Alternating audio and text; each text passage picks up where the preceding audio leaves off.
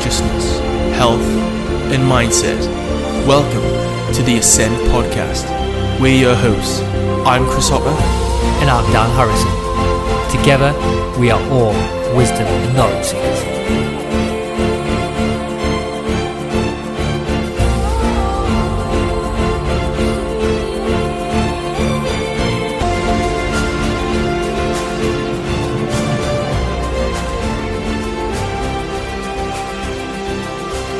Hey, what is up everyone? This week on the Ascend Podcast, we bring to you our new feature on the podcast called Observing Our Thoughts. And I really do think that this new feature of the podcast is really going to give you a lot of interesting insight and value to you all. And me and Chris always have new thoughts, new questions, new concepts, new tools, new ideas, and new philosophies that we're constantly playing with or toying with in our minds. And many of these things are constantly always on our mind and don't always just quite make the podcast and make it to your ears. And this is probably due to the fact that normally on this podcast we are directly focusing on more specific topics within the podcast. So that is why we have added this new feature to the podcast where you can see some of the things that are constantly on our minds, some of the challenges that we're facing in life, and hopefully each different thing that we do discuss within these episodes might really give you some incredible insight and value to your own thoughts. So every time it feels right, we'll be releasing one of these episodes. So I really hope that you enjoy this new segment, and please let us know what you think about this new feature of the podcast, which would be really cool. And in my experience, one of the key things to personal development and ultimately self-understanding is observing your own thoughts, observing what your heart feels and observing what your body experiences. So just as physical exercise is important to our well-being, regular self-observation is beneficial to our mental state of being. And tapping into and developing this self-observation system, in my opinion, is essential for mental and spiritual growth. And it is through analysing our own thoughts that we become aware of our patterns. And by becoming more aware of our modes of thinking, feeling and behaving, we are better able to direct our attention to make empowering, better conscious choices.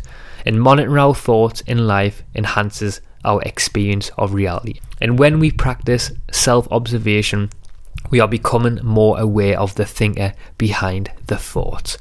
So within this podcast, some of the things that we explored and dived into, we talked about looking through the eyes of other people and how that can affect your state of reality. We talked about the psychology of seeing. Is everything just an optical distortion?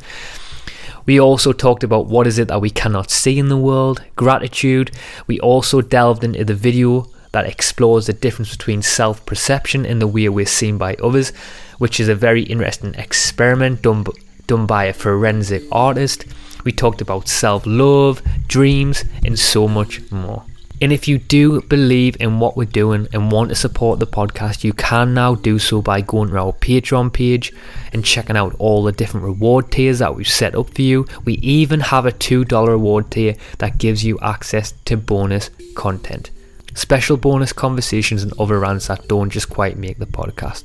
And there's also now on that Patreon page a new 1-hour podcast called Good Wolf, Bad Wolf, which is accessible if you sign up to any Patreon tier. And over the next few weeks, we are also going to be adding a few more special bonus podcasts to that Patreon members page as well.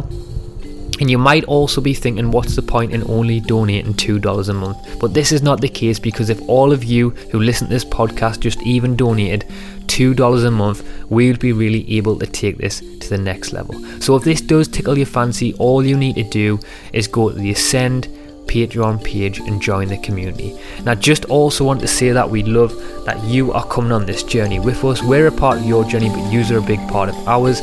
So anyway, let's jump this one. Enjoy.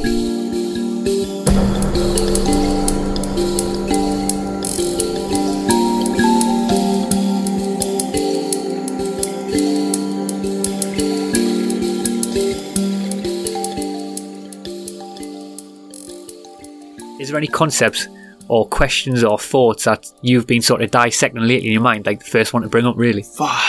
All the thoughts on my mind, I could never just put them all down on a piece of paper or even an hour-long podcast, because of the power of them.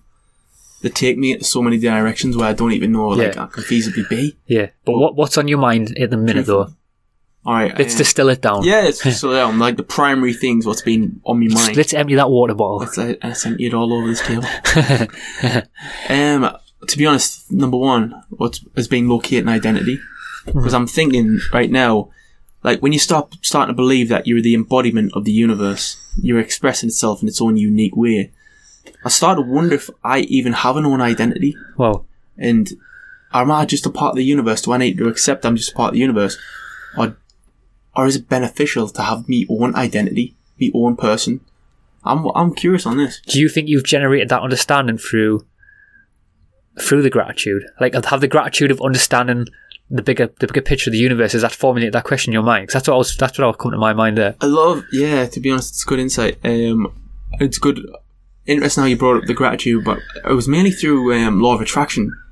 How I'm attracting, and I perceive that we are all a part of the universe, and the universe is held by laws, such like as the law of attraction, and we all emit and all receive exactly what we truly are. So I'm wondering, like, am I just a big embodiment of this universe, or am I actually my own identity, my own thoughts? And I'm curious on like whether or not I actually have my own identity, and should I actually be looking out there to find it, or should I just be accepting to be a part of this universe and just accepting that role?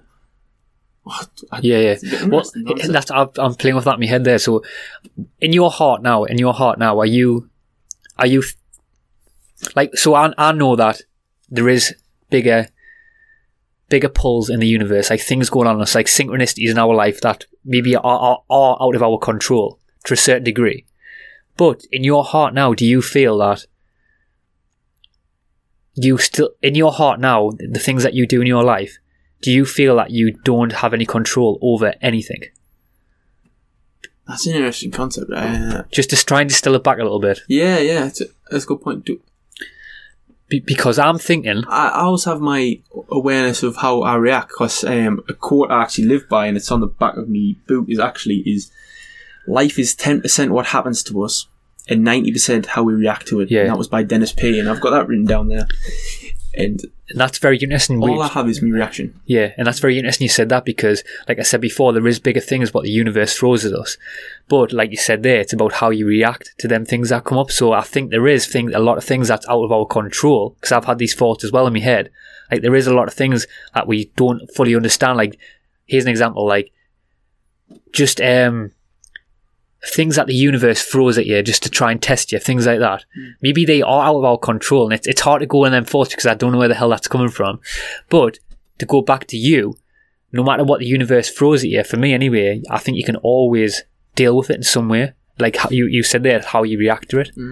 I think an interesting point is, like you said, and how you react to it. I mean, just let's state that something bad was happening to you, and like you said, all you ever have is your control of your mind and your thoughts. And the interesting thing is, especially in the book Man's Search for Meaning by Viktor Frankl, he indicates that even through the most hardest of times, a man has his own mind. That's the only thing a man will ever truly own. And when he says his mind, he's referring to like his state of awareness to the current situation and his reaction to it. So if we're looking in this part of like understanding the mind and how we react to it, it doesn't matter anything. If you've got your mind in that understanding that I own this mind, nothing can harm you. And to get into that thought process, especially under some circumstances such as like what Viktor Frankl was in the concentration camps, to get into that frame of mind where you are completely aware of your reactive state, nothing can stop you. And what I'm thinking as well, how have you done that? Do you think in your life now you've fully done that? You fully feel that you're understandable that you are in control of your environment, because obviously you're asking that question. You're asking the question to start off, and you're seeing a fact from a good sort of thinker of the times who's also making that statement as well, and you're obviously saying his words. But are you fully embodying that, or do you think there's still things that you are uncertain about that are out of your control? Yeah, I think like not on the degree of the universe, because you're already asking that question, but the degree within yourself of what you control. Does that make sense? Yeah, like, so just trying to go further. Internally, there is things which I cannot like control or master. Yeah, I think there is. I think there is, but I'm not sure if I should be mastering them. Say, like, and a good analogy I love is like the two wolves. It's like, see, I want to be working out, and say that one day I'm feeling like that balance, I really can't find this, and I'm just feeding this bad wolf. I'm not sure whether the best scenario is to kill the bad wolf, or is it just like starve it and just feed the good wolf. So I'm wondering if I should always have this bad wolf here inside of us to be there, because it's, at the end of the day, when I start making decisions of empowerment, like going to the gym, that changes the whole thought process, and I feel like I'm getting rid of this wolf. Yeah. But it's not about getting rid of the wolf, it's about accepting the wolf will always be there. But how strong do you want to make that wolf? Yeah, it's interesting. So it's interesting because I'm not disagreeing with you, but I'm going to put a bit of picture on. So what I think as well is, I think it's about getting rid of the bad wolf, but I think it's about understanding, trying to tap in and listen to the both wolves. And what I mean by that is because it resonated what you were saying. So I'm fully understandable of saying, because I think in a sense there's three voices. That's what I'm deciphering in my mind now. There's like three wolves in the mind. So there's the one that is all completely for bad. Then there's the wolf that always pushes you for good.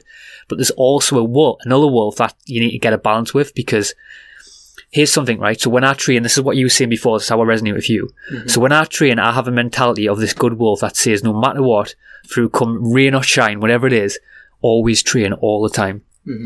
But then there's another little wolf as well, which is sometimes hard to dissect, because it's hard to dissect between this other little wolf and the bad wolf that's saying you shouldn't be training. But then there's also that other wolf, the little wolf that maybe be trying to protect you because you're overtraining. Does that make sense? Yeah, I love it how you perceived like the bad wolf as like the little wolf, because you've already given it an identity of being a smaller character than your bigger, stronger wolf inside. So subconsciously, you probably, I'm not sure if you were aware of you did that, but when you said like, oh, it's the smaller, littler wolf, you give that the identity of being such a little creature, and where you've integrated this fact, this ginormous, roaring wolf inside you, which is actually pushing anything that other little, that little scared wolf, but also pushing that away. But also, what I'm finding as well is to try and dissect in my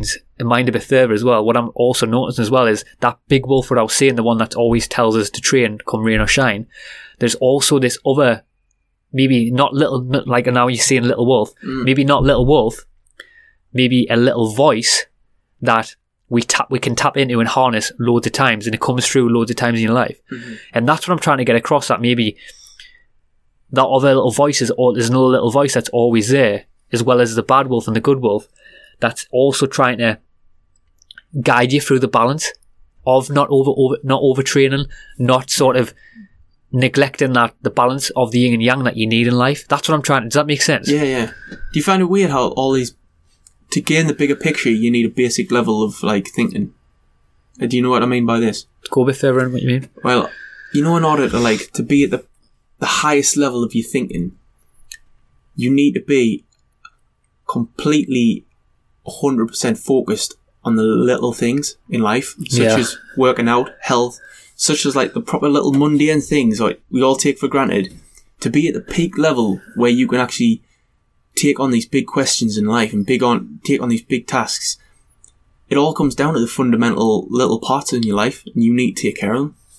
That's very interesting. And do you think, I love that, by the way, as well, And for me, what that resonates with is a process. For me, what I've done in my life lately is, and this is what I'm actually one of mine as well, which I'm playing with as well, so it ties in nicely to my next point, is trying to dissect and put my mind within all the little fractions of life.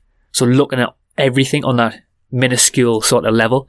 So trying to view myself, like something I've been playing with is trying to view myself as an ant in the grass. Oh. Does that make sense, tying into that? And as well, also trying to, a big one for me, which has been on my mind lately, and this has been a big tool for me, is actually playing with viewing my life through other people's eyes.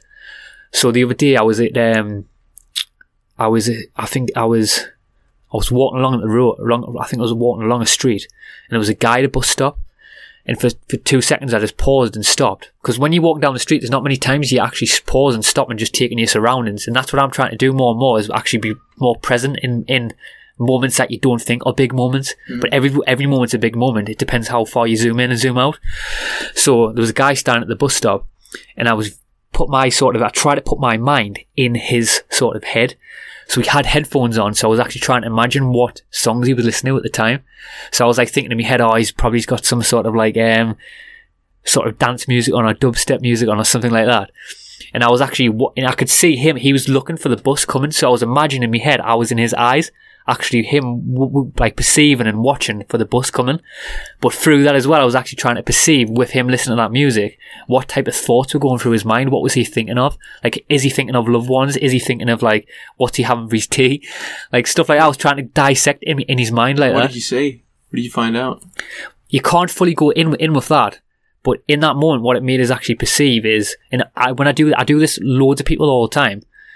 I've even done it for you as well, which is interesting. I do it for loads of people, but you can't fully go there. Can I ask you something? Wait there, let's explain 2 seconds, because you can ask us that again, but 2 seconds. You can't fully go there, but what you can do is what I've found, it makes you actually appreciate everyone for their individuality. Yeah, that's a good point. Actually, that might have answered my question, but I was going to say, should you do it? Should you look through the eyes of others, or should you constantly just be looking within you? I don't. I think it should be for me anyway. Now, I think it should not, because I think sometimes it can be a trap. What I've noticed for being too internal, focused on yourself.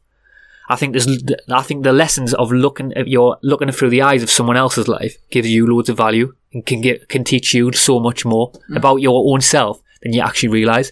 So I think other people, when you look through that lens, try and go in someone else's mind and look through their lens of how they're living their life.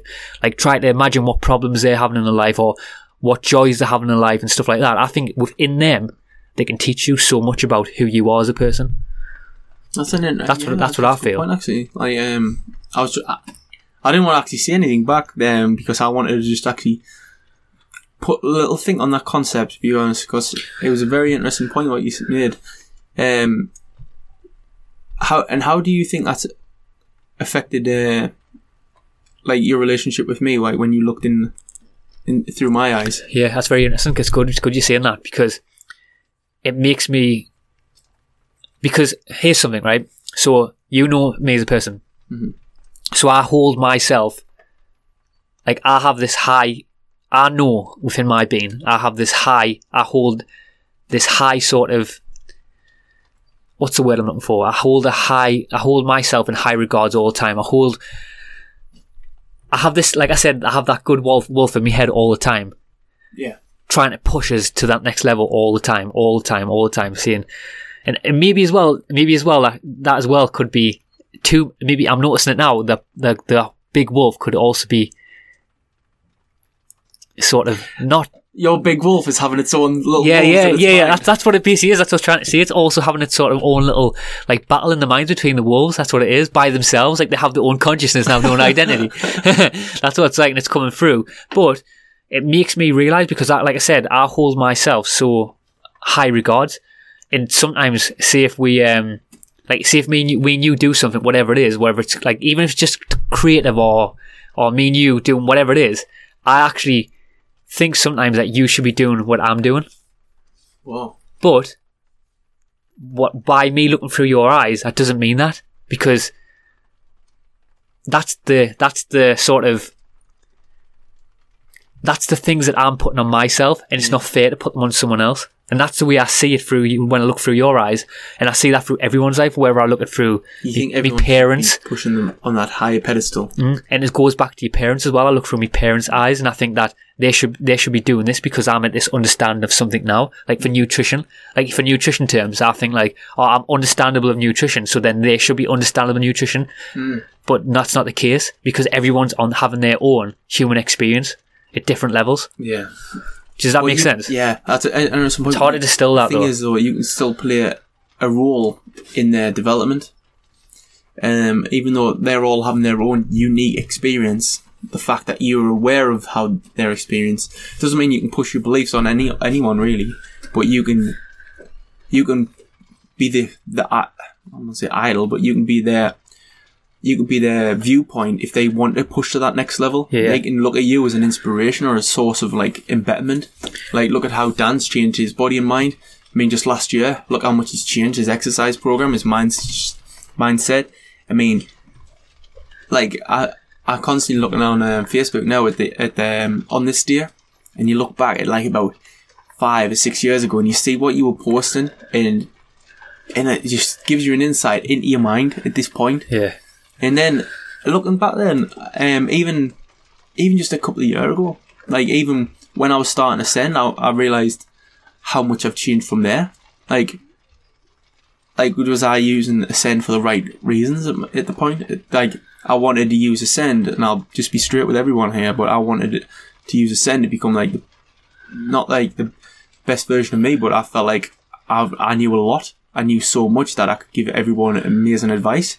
But when I started giving out advice, I realised I don't know shit. Yeah. And I still got so much to learn, and the fact that I've actually understood this, even going through this journey, it makes me look at every single one of these inspirational videos which tell you just to live out your passion, just be whoever you want to be. And it is a brilliant understanding, but understand you will lose who you are.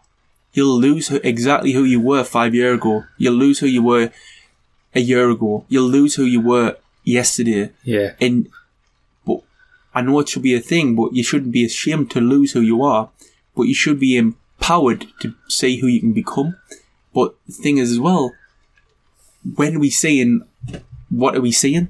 When we're actually watching these inspirational videos, because I was seeing me just improving me, you know, but instead I need to be looking at improving others. And how can I improve others? By being the best version of myself. And I can only do that by actually comprehending this insight that helping other people gives me more satisfaction than actually helping myself. Yeah. But as well though, I think that as well though, that process of you helping other people also helps your being. So just like back to the conversation I said, looking through the eyes of other people also helps you, and also helping other people helps you as well. When you put your, because I've done this a few times, when I put my mindset into like the people who are less fortunate than myself, you see a big gratitude just wave flow over you, don't you? You actually, if you can just look at like, I know you don't watch the news, and I don't, to be honest, but if you just watch like an image of a child on TV of like a Syrian boy who's just lost his parents, and you actually just think and like put yourself in that mind of that child, you can visually see him, you can on the TV or wherever on the newspaper, and you just put your eyes into his eyes and look into your mind and just think, what have I got? I've got the fucking world. I've got absolutely the best chance of like living an incredible life just by knowing this. Uh-huh. And this child right now is going to go through one of the biggest struggles that he'll ever face in his life. And throughout his entire life, this will probably be impacting his life forever. And I'm actually here watching this, and he's impacting my life. And that's just like what you're saying when you were saying you're watching people and how they impact yours. It's interesting to me how many people actually can impact your life, no matter who they are, all through their life. Like, and when I was viewing that lad who was standing at the bus stop, like he had no sort of sense that I was doing that. So maybe in life, maybe there's loads of people actually doing that, like viewing, you know, like, because there's a lot of people like people watching. And have you ever asked the question of when people watch? Because I like people watching as well. Do you ever like people watching? Yeah, yeah, definitely. Because I think us as a human race, we are really fascinating. And But have you ever like sort of questioned why people are sort of innately doing that? Why are people, because as us as human beings on this planet now, we, like for me as well, I'm fascinated by other human beings. Like the more at the minute on my mind, I just love like something I've been doing as well. Another one that I've been doing as well at the minute, one of my thoughts playing on my mind and things I've been observing is I've been putting music, so I play music. I'll put some sort of like inspirational music on and I'll walk down the street and I'll just like view people and what they're doing. So like say you have someone who's cutting the grass or someone who's just like, the other day as well I did another one where a guy was driving a bus and I was just trying to imagine like everything what he was going through in his life. But Whoa. But just to go back to the people watching, have you ever questioned why people are people watching? Do you think people are innately trying to tap into that connection with everyone else? Yeah, I think it's that. Or is everyone craving a more of a human sort of connection with each other? I might go back to my first point when I said like, are they trying to locate their own identity? Are they trying to do what I'm doing? Yeah. Are they looking to see if they might not be doing it on a scale of where they think, oh, am I the embodiment of the universe? But they might actually be looking at their find their identity and like using their sort of their experience in their consciousness as a tool in a vessel. Yeah, they might even for their own self discovery. Mm-hmm. They might be thinking, is banking like going to be my calling in life, or I be a teacher? And these could be the thought processes that actually help you find identity. I mean, these lay the foundation. Just like I said, the questions that people ask themselves on a daily basis is the real understanding of being the human. It really is to me. It's interesting to me because in my stage of my life now as well, it's interesting to me how what I'm noticing is how many certain things are actually tools when you don't realise the tools, like tools for to achieve high states of consciousness, or tools for even just to you to know yourself. Because like people perceive, and I've done this as well, when you first start the journey of self-discovery and things like that, you perceive like, yeah, eating nutrition, eating healthy foods, that is a tool. You perceive things as going to the gym as a tool. You perceive all these different quote-unquote normal sort of things as tools. Mm-hmm. But it's the things like actually, like I said, the observing other people's actions, that and like trying to put your mind in them. They're possibly, for me now, the biggest tools. Whoa. Them tools are even bigger than health. It's interesting how it comes like fourfold, sort of say. That's interesting, that, and I think maybe if we all start doing it, well, I'm going to definitely start doing after what you've described it as. It's definitely a tool to enhance this human experience, is just by looking at trying to get the emotional connection between seeing how people live their lives and how they actually feel, and maybe it will help with their human connection in finding identity as well. And I think that's very interesting. I think to go on a very I think you hit the nail on the head when you said like you're even looking at like an ant on the floor, and you're wondering what it is. Because I've thought of like looking at life as an ant's eye. Yeah, I've done that loads of times. Looking up at me. I always do it I put my head in the grass, and I always sort of put my head in the grass, and I try and view like the sort of the grass is like a jungle for the ant. I look at like see an ant. See I'm lying on the ground, and the ant's like next to me. Sorry. See I'm looking at like an ant, and the ant's like facing me. And if the ant looks left and the ant looks right, all it'll see is like me. So would I be the whole horizon for that ant just by lying there on the ground? Yeah. Would I be like that sky for an ant? It depends though as well, because this is going even deeper, right? But I've wrote a post about this before as well. But does the ant even know that you're there? Like can the ant even see you?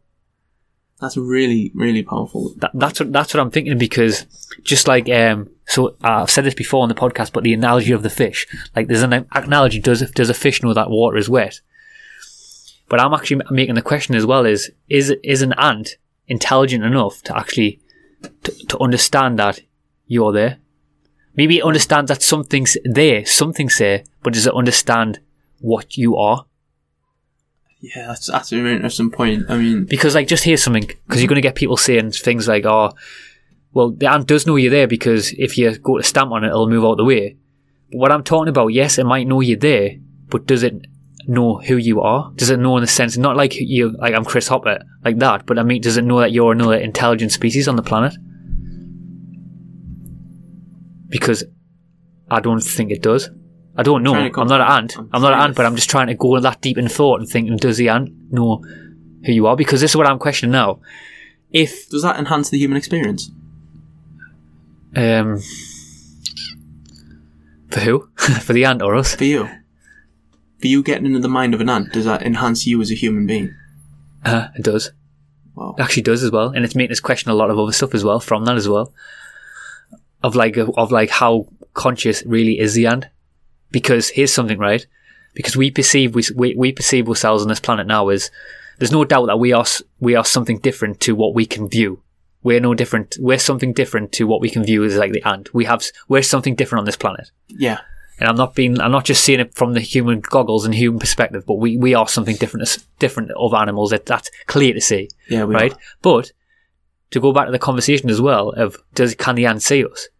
Another question that I'm asking is imagine if there's something else that has a high state of consciousness than us, or something that has a very high state of intelligence than us. And if the ant arguably can't see us and understand who we are, what is it? You've got to ask the question, what is it that we can't see, that we can't understand? Mm-hmm. Because something's it is high state of consciousness or high state of intelligence. And that's deep thinking like that. Yeah, that's it. But you've got to ask yourself, what are we also immersed in, or is that's around us that we can't see? And that's a big question. Yeah, I know. That's why I'm trying this new thing in my life where I don't just immediately answer a question. I try to really look at a question and try to get a thought process through it, because I feel like people talk just for the sake of talking. People reply just for the sake of replying. People just want to be heard. But the truth is, when you start listening, and if you start listening to like that question there, and you start putting it in your mind, that's when you're going to find your answer. I heard something as well, it's really interesting you said that. I heard a thing right once, and it was talking about how, see if I ask you a question now, so I would turn around to you and I would say, so like I've just asked you that question there.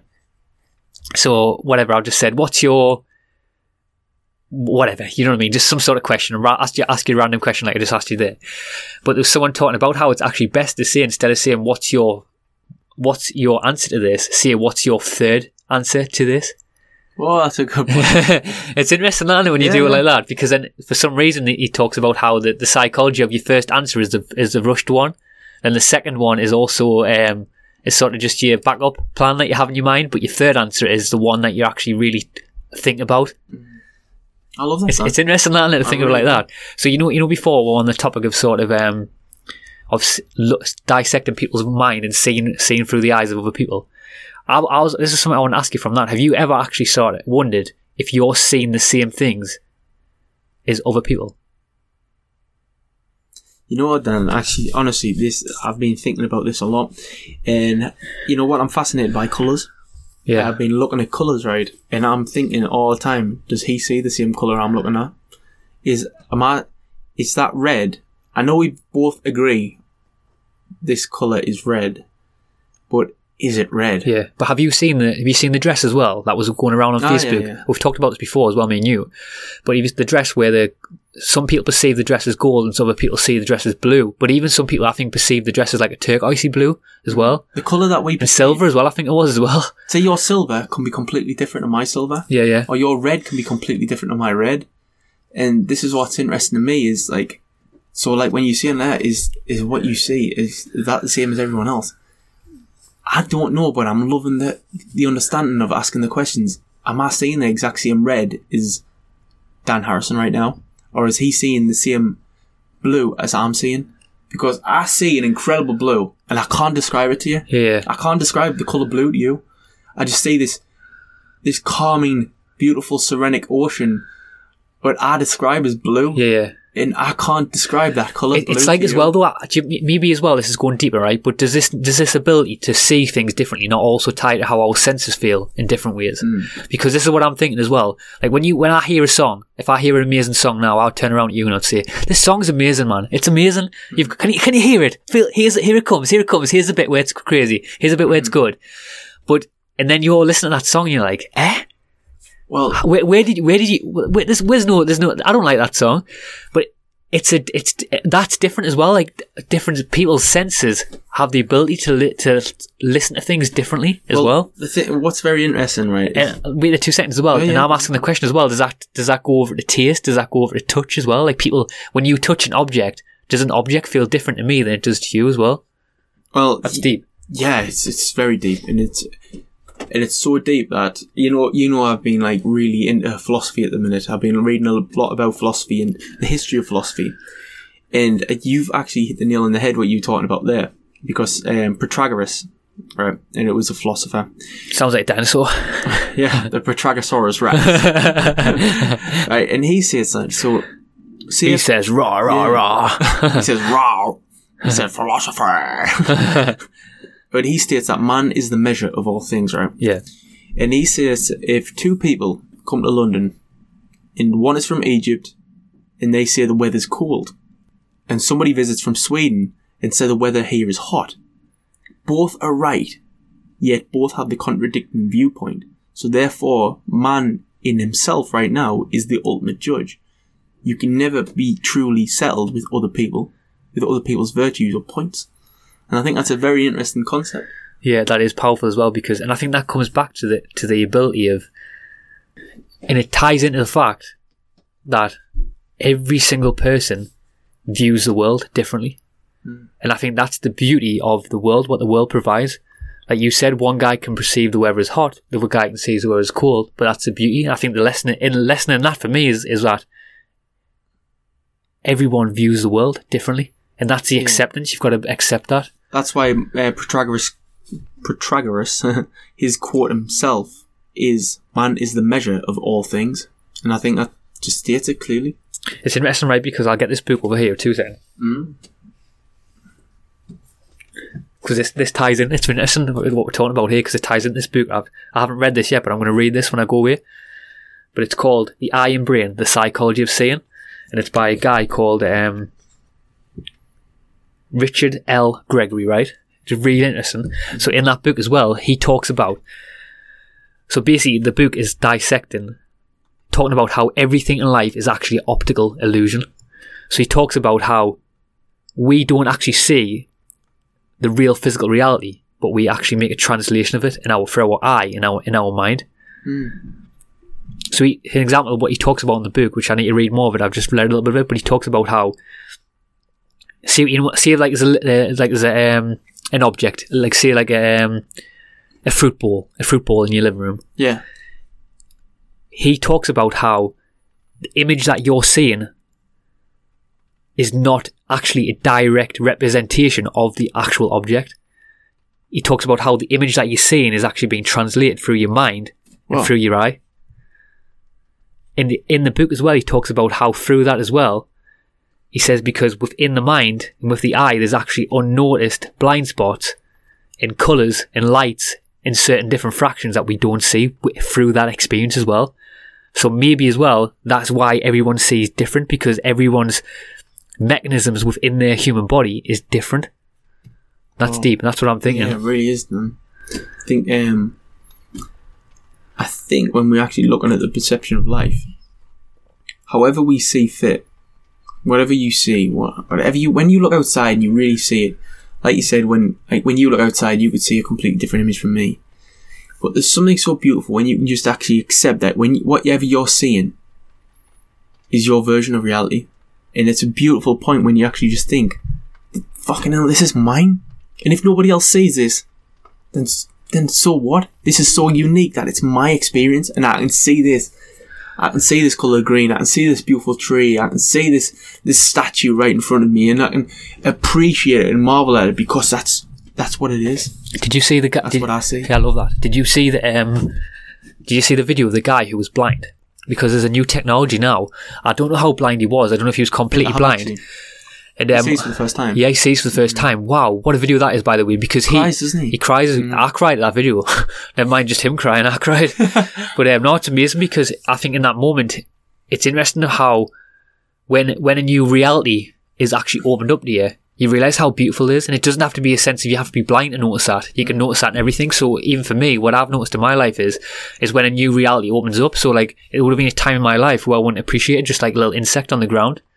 But now a new reality is mapped in my mind now, and I see that, and I find appreciating. So I think that's what you've got to do. Like, so some people could be thinking, well, I don't find gratitude, or I don't find this cosmic unity, or whatever you want to call it, with just looking at an ant, because maybe that pathway in their mind hasn't opened.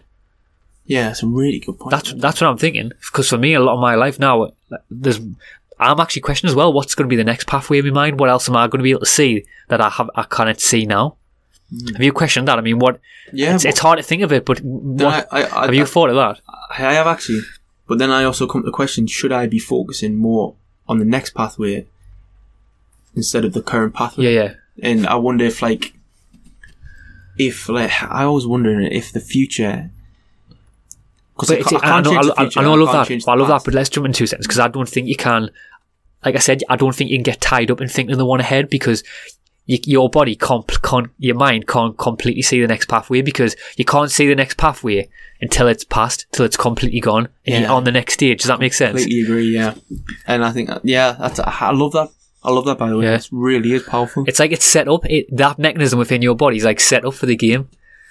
Yeah. And somebody said a great point. I can't remember which podcast it was on. I might have been on ours. A lot of great points on our podcast. But I think it was Aubrey Martis, to be honest. But he was not on the podcast yet. Reaching out, Aubrey. But he states that if you want to play at level 6 and you're currently at level 2, don't just jump into the level 6 game. Do the work at level 2. Then do the work at level 3, do the work at level 4, do the work at level 5, and do the work at level 6. So I'm thinking at that point, just do the work and do the path, and take the path right now that you're on. And I try, because I'm honestly a future thinker. I am a future thinker. I live my life in the future, and I shouldn't.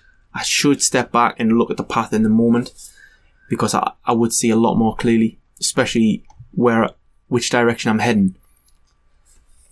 Well, before as well, when you said before you were on the topic of sort of seeing, like when we're talking about the topic of seeing stuff as well that we haven't seen before and things like that. One of the big ones for me that I've started to see within myself as well is seeing myself for who I am.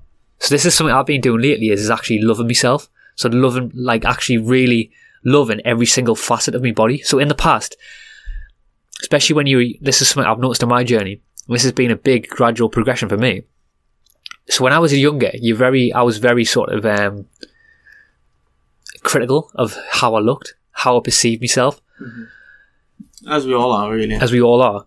But now, I'm in a stage where I'm appreciating them little minute details, appreciating sort of the flaws that I used to think were flaws, but actually they're not. They just make me who I am. That's what I'm doing now. A lot of state when the only real change you can ever make on your body is when you appreciate your body. Because then you start to take care of it in a sense of not in a way of punishing it to make it look better, but in a way of rewarding it for like treating you right. So when I'm working out my legs, I'm rewarding my legs because they've given me the beauty of a gift of walking. Yeah. So when I walk into a gym, I'm expressing my gratitude to my legs because this is what they want. They want the workout. Your body wants the workout. There might be some resistance at first, especially with your mind being in a comfortable state in bed or whatever it is, but you're not who you're rewarding in that state. You're not rewarding anyone. Do you find, because this has been a big thing for me as well, and we've touched on it slightly in this podcast, but just go a bit further in it. The sense of gratitude, like that's something that's playing into my life massively. Like you said, when you're walking in the gym, you're actually going within your mind and viewing your legs walking, things like that. That's what I do loads of my life lately. That's a big tool for me, is I could even be doing, like, this has been transitioning over to, you've talked about this before, but even transitioning over to meteoric things, like that you perceive in the past as meteoric. So say if, like, you've said before to me, like, a crap song will come on, like a song that you know now that your culture operating system's completely changed and it's crap. And you recognise it's crap now, but you still appreciate things in that song and gratitude for your ability. So you can go away, you can pull away from the fact that the song isn't for you. It isn't at your taste. It's talking about rubbish, like booties and whatever, all this junk and rubbish, cars and jewels. But you can actually, from that song, you can just dissect and take a step back and realise that, wow, I even have the ability to just hear this crap song. I have the ability just to even just watch this crap program. Exactly. That's maybe not in line with who you are now, but you can take, like, that's what I'm doing. Gratitude and lessons within everything. What I see it as is you're seeing a message out of everything, and the message you give is just the message. See, I can look at anything.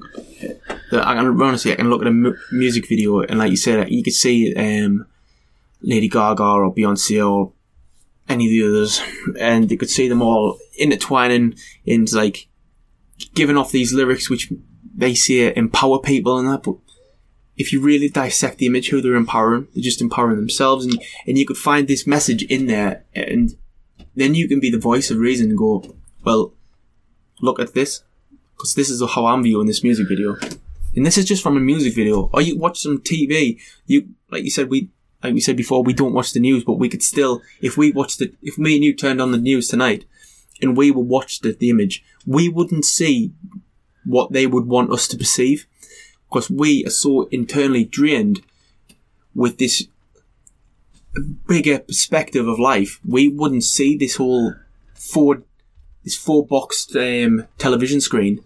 We would see the complete breakdown of how the media propagates it, how the media, like, stems it towards like their own financial gain, or however we would perceive it, but we wouldn't perceive it how anything else would perceive it, because we are culturally trained in our mindset. And you know as well what we wouldn't see as well, which it's very interesting as well, because I want to give an example as well, but what we don't see is as well what that program does.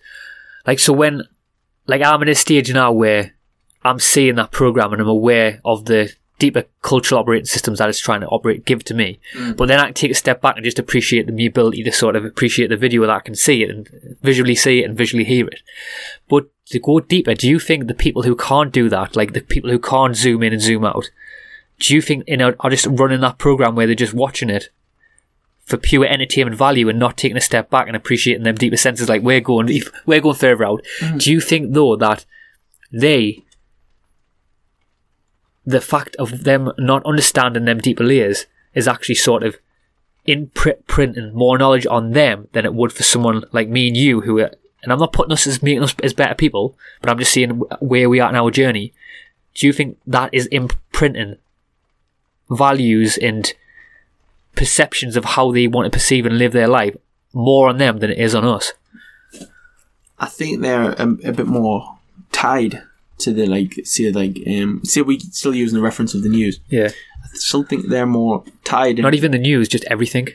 Obviously, I know. News is like the viewpoint, because that's what's in my mind right now.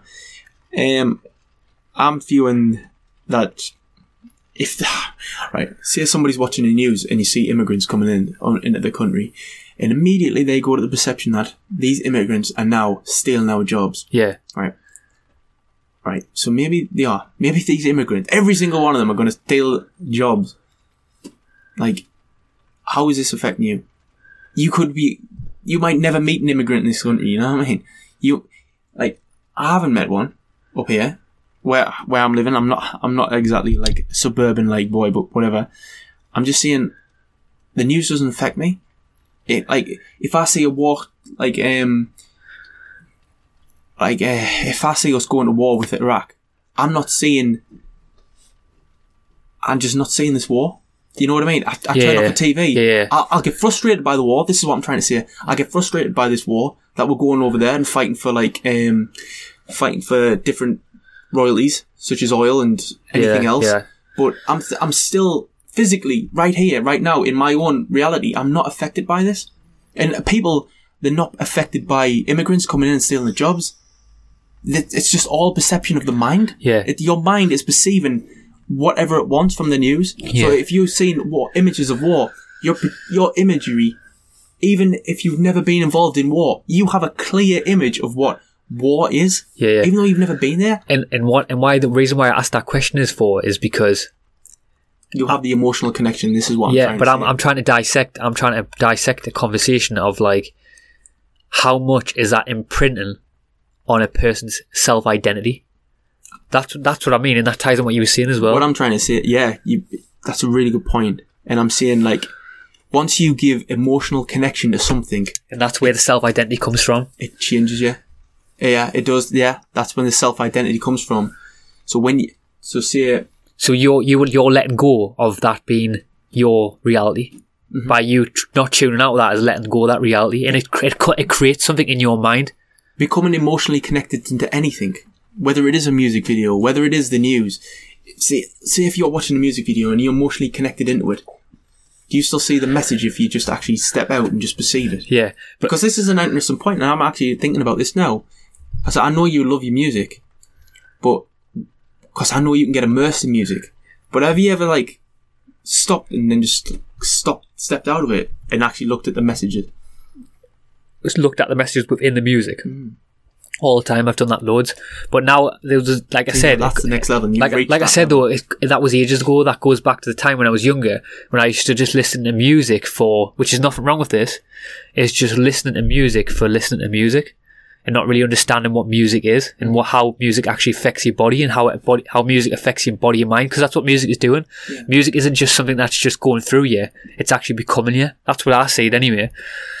And for me, as on my journey, music is a big tool it's definitely probably one of the biggest tools is music is one of the biggest tools for me asking questions. It's always sparks things in my mind all the time. But to go back before as well, to the point you said before as well, because I don't want to forget this because it's in my mind. But when we're talking about the ability to see things, what it imprinted in our DNA, have you seen that video on not our DNA, but out in our mind? Maybe in our DNA, but in our minds anyway.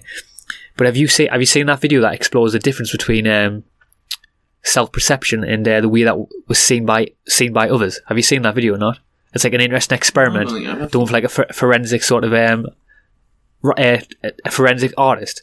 You're not seeing it? No, I don't think I have. It was very interesting anyway. So basically, I'll give you a bit gist because it ties in what we're talking about. It's very interesting how you can see things and you can't see things of the self-perceptions that you put in yourself. Mm-hmm. So basically, there's a forensic artist, right?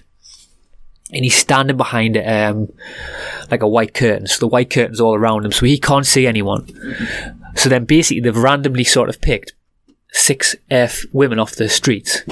6 females off the street. And the forensic artist has to sketch each individual woman, but he's not allowed to see them. So the females themselves have got to describe themselves of what they perceive themselves as how they look to the forensic artist. Then the artists have got to draw them. Whoa, that's cool. Very interesting. Mm.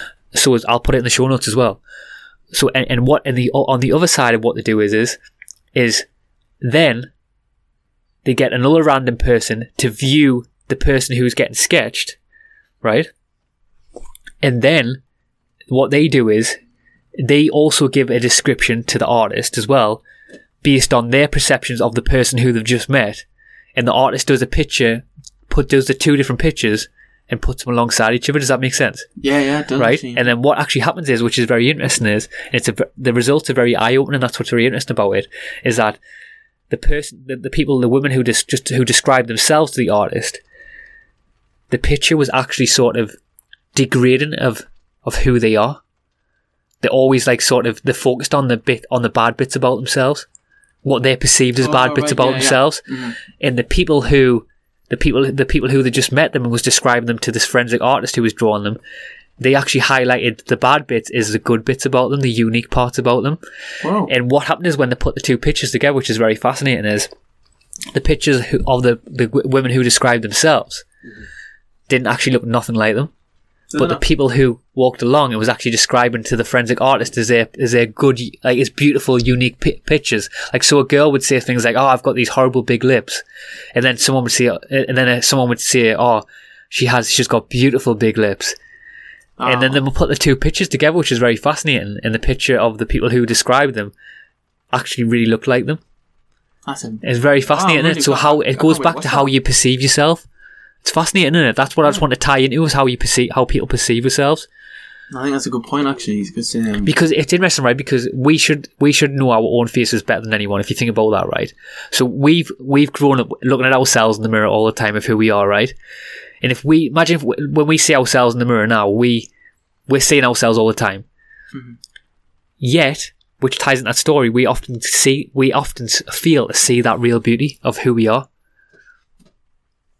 Yeah, you know what you've done, you're right, because I still pick out the flaws. Uh-huh. Even as self-aware level where I can actually watch the news and I can perceive a completely different message than what's being perceived, and I can actually get onto the level of complete self-education where even though I'm working out, I can meditate, I eat right, even though I can get onto these levels. Yeah. But you can slip out of them sometimes. Yeah, of course. But I can still look in the mirror and be self-critical. Yeah. Is that a good trait? To be self-critical, or when you're actually looking in the mirror? For me, anyway, I don't think, for me on the journey I'm at now, this might change because everything always changes. But for me, I'm at a stage now where I am not self-critical of who I am when I look in the mirror. I'm really not. I'm really good at, and it might sound big-headed in a sense, but I'm just really know who I am now. I really know who I am when I look at myself in the mirror. I love myself. When I look in the mirror, I'm like, I think I'm beautiful. I do. It sounds big-headed, but I look in the mirror at every societal thing. In the past, I would have just the things that I think see beautiful now. When I look at myself in the mirror, I would have been critical. Like you said, I would have been self-critical. A year ago, 2 years ago, I'd have been self-critical, but the stage I'm at now, I'm not self-critical. And it's interesting as well to tie in that, because Carl Jung, right, he has some amazing quotes, right, but he says the most terrifying thing is to accept ourselves completely. And that's really interesting, because me looking back on my journey now, that's what I was actually terrified of actually coming to the full realisation and accepting who I am. So when I look at myself in the mirror now, I'm seeing it as I'm accepting me.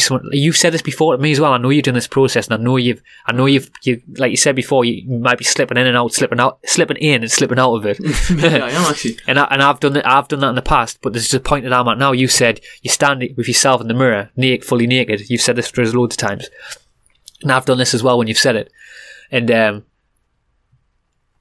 it's honestly, it's amazing. It's pure bliss, when you can look at yourself in the mirror. And I know you felt it. I know you felt it before. I know you have. I know you have. Because I know the Chris Hopper who's fully confident, and I also know the Chris Hopper has the days where he's low as well. But like I said, when you do fully come in acceptance of when you said you'd stand at yourself and look in the mirror and you just accept, this is who I am, this is me. It's a beautiful feeling. Yeah, it is. It's incredible. And I know you felt it. I know you have. It's interesting though how you can, like I said though, you can't slip out of them states. So like it's interesting because what's interesting to me as well. How it's like if you're getting ready on a night out. Sorry, I have to. If you're getting ready on a night out, you look at yourself in the mirror and you actually see like, oh, I want to do my hair. My hair's gonna be nice. Yeah, it's gotta be this way. It's gotta be that way. You couldn't go out like. You couldn't just go out with like obviously you can, but me saying the words I couldn't just go out is me actually putting like a foundation of belief on it, saying like I can't go out without actually getting my hair like to how I want it to perceive, because otherwise I'm just going to be completely self-conscious of how my hair is going to be looking. And I know it's a trivial thing, the hair, but it's when you attach something like hair as an identity figure. Like honestly, if my hair got lost tomorrow, I wouldn't care.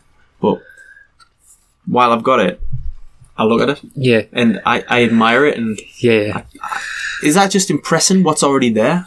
Or is it still being like self-critical to want to change? Well, before you go there as well, because I have something in my mind, so it's just to touch on that as well. It's interesting to me how time challenges of that sort of state of being. So I'm at a time now in my life where I would say that. This is because this comes back to me, love myself again. I would say I'm in the prime of my life, right? But obviously I can't. It's hard to step away from that. But when I look at myself in the mirror, I'm like, I'm in the prime of my life. Hey, you know what I mean? I've got an amazing body and stuff like that. Yeah. But it's very interesting because, like I said, when I first made this point, I said how this might change, and like you said, you slip out of it, and it's interesting how time may challenge that. Whoa. Because do you know how time is like? So I'm in a full understanding now. Because I'm in a full understanding anyway. But it's interesting. I'm also thinking as well how time could also change that. Do you understand what I mean by that? Yeah, I really do. That's a really good point. Because then when I get older, there's going to be more challenges within that journey of me love myself. It's going to become more challenging. It's interesting, isn't it? It's really interesting. There's a massive point as well, especially on the perception of how we perceive time. Because the younger we are, the more we perceive we've got endless time. And how we're getting older, you start to reevaluate time. You're not just reevaluating time, you're reevaluating the whole essence of you, your essence of being. I mean, I'm 29 now, and my thought process is when I was 19, 10 years ago. The whole thought process, you know what, I've changed in so much regards for the better in certain areas, but I may have lost something as well. Maybe that I think I should have kept. It's interesting, that. Yeah, maybe the sort of like the carefree spirit that I have been, maybe that I lost that by gaining responsibilities. And I often wonder whether it's good to lose things, but maybe it's just about, to be honest, it's a hard question. I know, maybe it's just like everything though, maybe the balance is just tipped. Maybe the balance is just tipped a little bit, because I think the fact that you're recognising it is the fact that you're noticing the tip of the balance. So that's why I think the fact that you're recognising it is the fact that you're understanding that it's just, maybe just that like too much water's come out the jug, so to say. Maybe it needs to tip back a little bit. That's what I'm thinking anyway. That's what I'm recognising when you're saying that. But here as well, just to change it up a little bit as well, because this is another point I want to say as well. Because I would have kicked myself if I didn't bring this up. But another big thing that's been on my mind, right, is so I had a dream. So I've had some really very, very interesting dreams lately. So, and they weren't lucid dreams. They definitely weren't lucid dreams, but they were just very vivid dreams. And I was actually doing a bit of research on dreams as well. And it's very interesting because the more I've been looking into dreams, I'm happy that I'm very grateful and happy that I'm dreaming, because it was talking about how the more you have vivid dreams, it more shows how healthy your brain is and healthy how your body and mind is. So I love that. I don't know if it's true or not, like, but, anyway, that's what the research was saying. So I was like, yeah, that's good. Get some more dreams in us. But anyway, and I'm talking about the dreams when you sleep at night, not your dreams like I want to win the lottery and stuff like that. But anyway, I had an interesting dream, right, the other night, 2 nights ago from now. And honestly, about the last 5 nights, I've had some absolutely incredible, vivid dreams. Honestly, it made out so crazy. But anyway, this one dream, I'll tell you a bit about it. So basically what it was I was in sort of like this is how I imagine it. Imagine it's like a sort of a 3-story penthouse in America. You know the perception when you're in America and you see these big 3-story penthouses things. And basically I was in front of a big widescreen TV, right? And I was playing on a computer game. Like I had a PlayStation controller in my hand in the dream. So in the dream, I was actually playing on this game, right, with the TV in front of us. And do you know like a story mode? You know when you actually play the game itself and you have a story mode before the game itself starts, and it sets the scene for the computer game. Yeah. But the setting the scene of the computer game was actually a timeline of all the things that I've done in life, or that's how I perceive it now. Wow. But however, all the things were things that I know now, looking back at them, that I don't think I've done in this life anyway. That's what was very interesting about it. So anyway, imagine me standing in front of the TV now playing this, and the story mode comes up and it's showing us all these different aspects of me sort of eating this food or doing this or whatever it is, all these different aspects that I can't visualize myself doing, I can't remember anyway. And then all of a sudden, I get killed in the game. And it respawns us, and it starts again, a story again, and it's a complete different story the first time. So then it shows character. I'm still the character. I'm still me as the character. Mm-hmm. I'm no character in the game. I'm just me, like standing with the controller, and the screens, the TV is just flashing all this timeline of different things that I've done, and whatever it is, and then it does it a third time, right? And up to this point, what I can remember and what I can reconcile and relate to, it never really showed us the aspect of what I perceive of what I've done in this life now, until the third time it killed us in the game again. I respawned again in the game, and it started flashing again the start of the story mode again, but this time there was it was like a drone view of me driving in my van along a motorway. Holy moly. Exactly. And it was just viewing us along, and this vision really sticks out with us, and it was just driving along the road, and the drone was just following us along, and then all of a sudden, woof, shot out of bed, and woke up. And I don't know what that is. what the hell was that dream trying to tell us? Because lately my dreams, it seems to me, and I can't dissect out of that. But what the hell is that, man?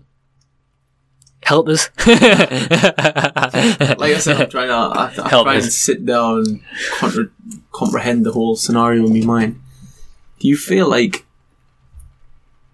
So, like, the best way to analyse anything is to ask a question about it.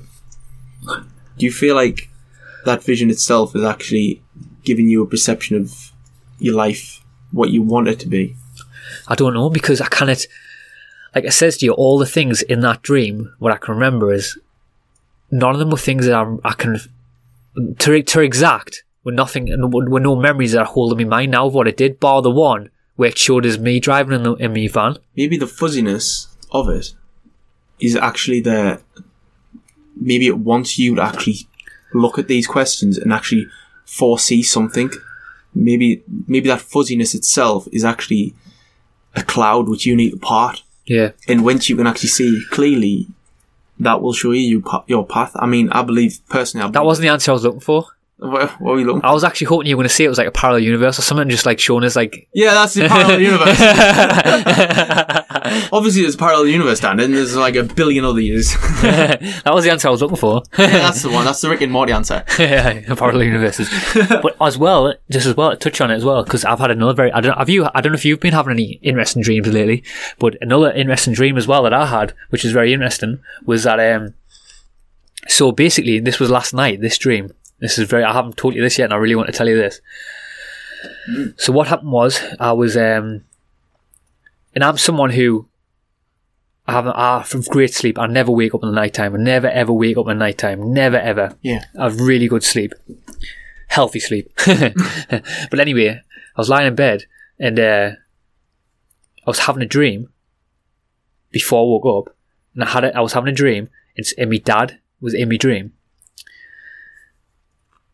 And I'm not sure if it was my dad or the dream itself was actually trying to guide us to wake up. And it was saying, wake up, wake up, wake up, whatever it was. And I didn't know the reason behind it. Wake up, wake up. So what happened is, in real life, I woke up like I would wake up in the morning, feeling that I've had 8 hours sleep, feeling fully refreshed, energized and everything, thinking it's morning.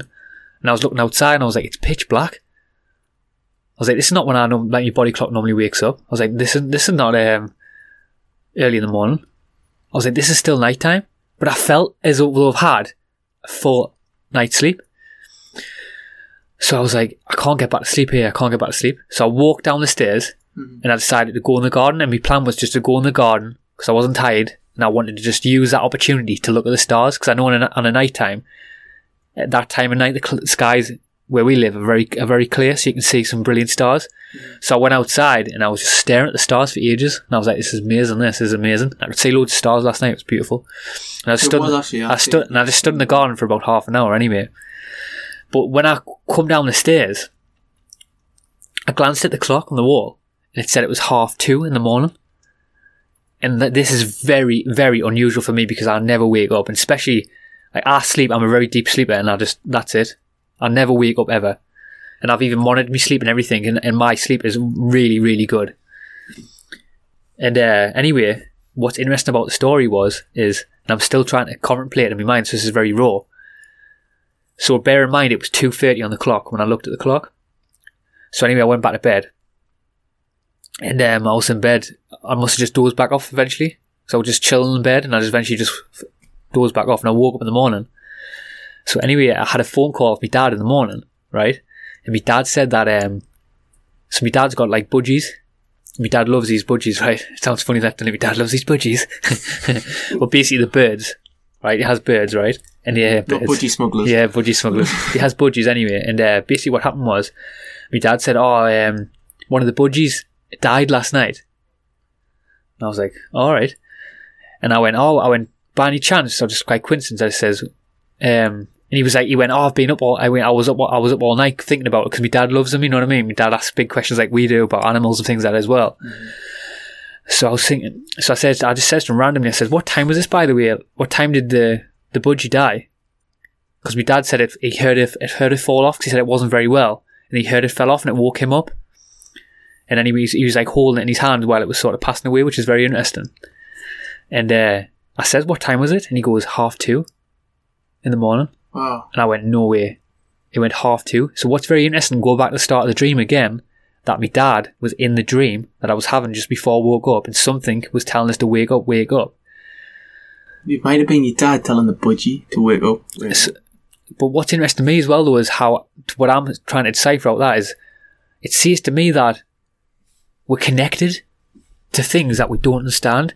In dreams and like synchronicities and visions that we have and things like that in life, everything's connected. We don't understand, and there's little signals that's maybe guiding us in life that we don't understand. That's the way I'm seeing it anyway, and that's deep. Yeah, it really is, Dan.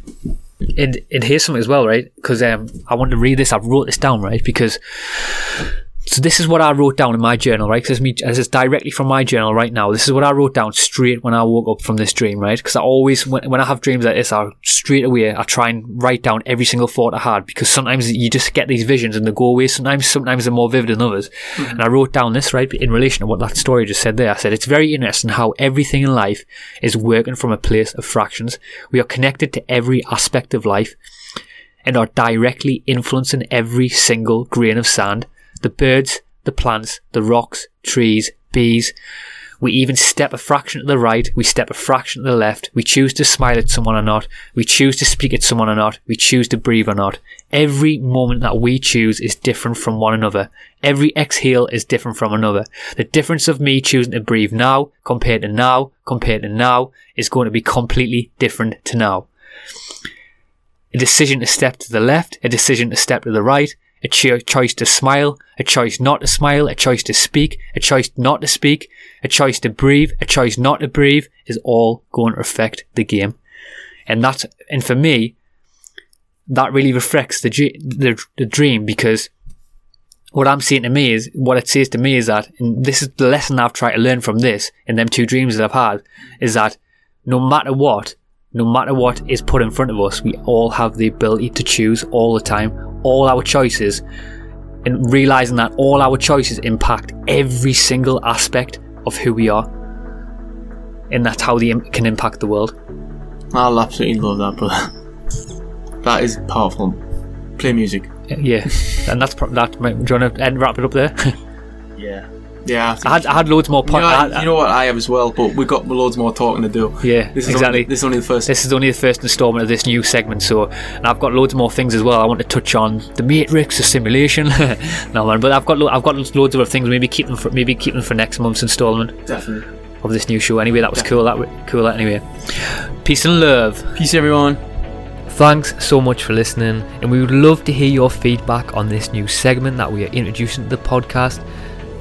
Did you like it or not like it? Would love to hear your feedback anyway. And also, please consider supporting the podcast by joining the Ascend community and becoming a Patreon member. And if you do become a Patreon member, you will gain access to bonus content, bonus podcasts, private Facebook community and online hangouts. So if this does tickle your fancy, please head over to our Patreon page and join the community.